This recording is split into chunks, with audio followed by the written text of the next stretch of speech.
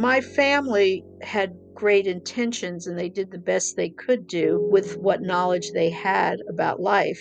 And then when they rejected me, it was only because they couldn't understand the choices I was making. It just went so far against the grain of how they were taught to live their lives that my father, and I think he got a lot of pressure put on him also by his family, by his older brothers. So I was the one that had to fight for all the rights, whereas my sister and then my brother who came along later, it wasn't as tough on them, but I was the rebel. And so by the time I was 18, 19, I realized I had to get out of Dodge if I was going to live a life that I wanted to live, because my parents expected me to marry the plumber and move next door in an aluminum sided house on the same block in New Jersey. I mean, that was their greatest hope for me.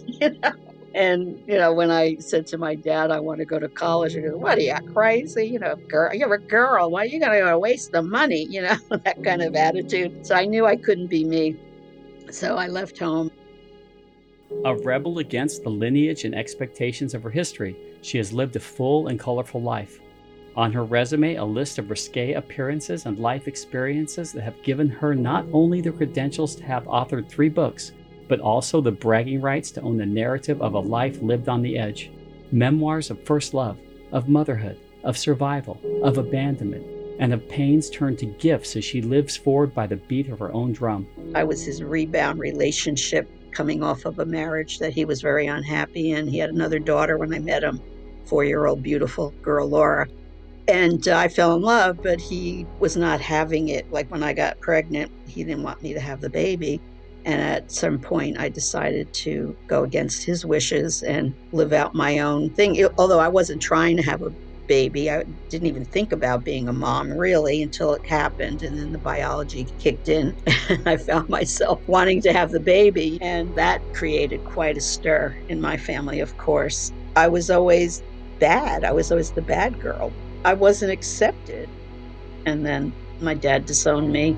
In overcoming her obstacles, she calls herself a counterculture diva, and as she embraces the title, she pays tribute to a community that loved her into their fold.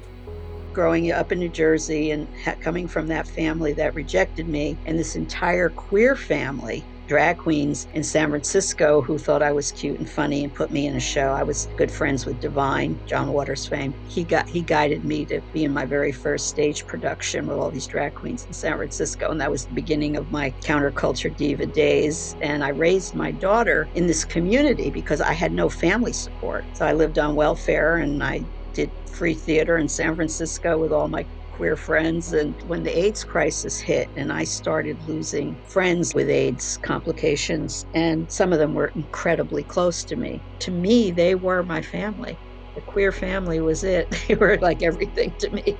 And when I started losing the closest of the closest friends, it was really hard. It put me through a big funk, like a depression for a lot of years. And it took me also my spiritual strength to pull myself out of that. I don't want to repeat it, but I'm really grateful for it because it brought me to who I am today, which is not the same person at all. Years she has lived, arisen to the status of caring mother to a loving daughter she has grown. In her, a surging testament to the tenacity of a survivor, and through her courageous openness, her honesty to share, and by the optimism and humor she glows, she laughingly speaks of vulnerable memories, of a family's reunion, and just how powerful the miracle of forgiveness can be. My parents were so excited that I was coming home to visit, and they had just gotten home box office on their television. And I found out that a movie that I was in, I played an extra. And at the time, when we made this movie, I was working as a nude artist model. So they contacted the agency. They wanted women that would stand nude in front of camera and play somebody in this lineup being checked by the matrons. And they placed me right next to the lead. Of course, she was in her underwear and she had a robe, but we were just all out, everything, standing there while they're shooting this scene. And I think she even delivered a line to me. I had no lines, but I was the extra. And so I'm very, very visible. And that weekend, I was with my parents. They were showing it on HBO, and I was like, oh my God, they're going to see this movie with me naked. And I didn't know what I was going to do, but I was saved by the baseball game because the movie was airing right at the time when my father's game came on. So, of course, they didn't watch home box office, then they watched the game. Because I was terrified if they had ever known that I did that, or if I was working as a topless dancer and all the stuff I had done, even after they had forgiven me for my sins, that would not have been good.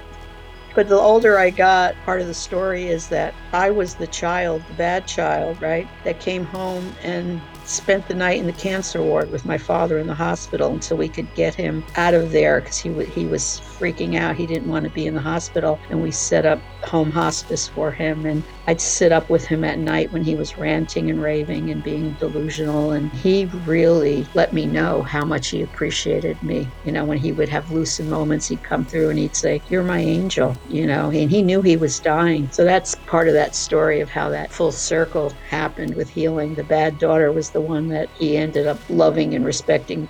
A 180-degree turn of perspective from the days he exiled her.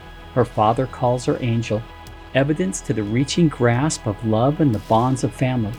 And even though he had come from troubled youth, things like witnessing the murder of his own father, he proves of how strong the links inside the locks of our own hearts can be forged. For in her eyes she loved him as he was, and even though their paths grew wide apart, in the end the circle was ultimately completed.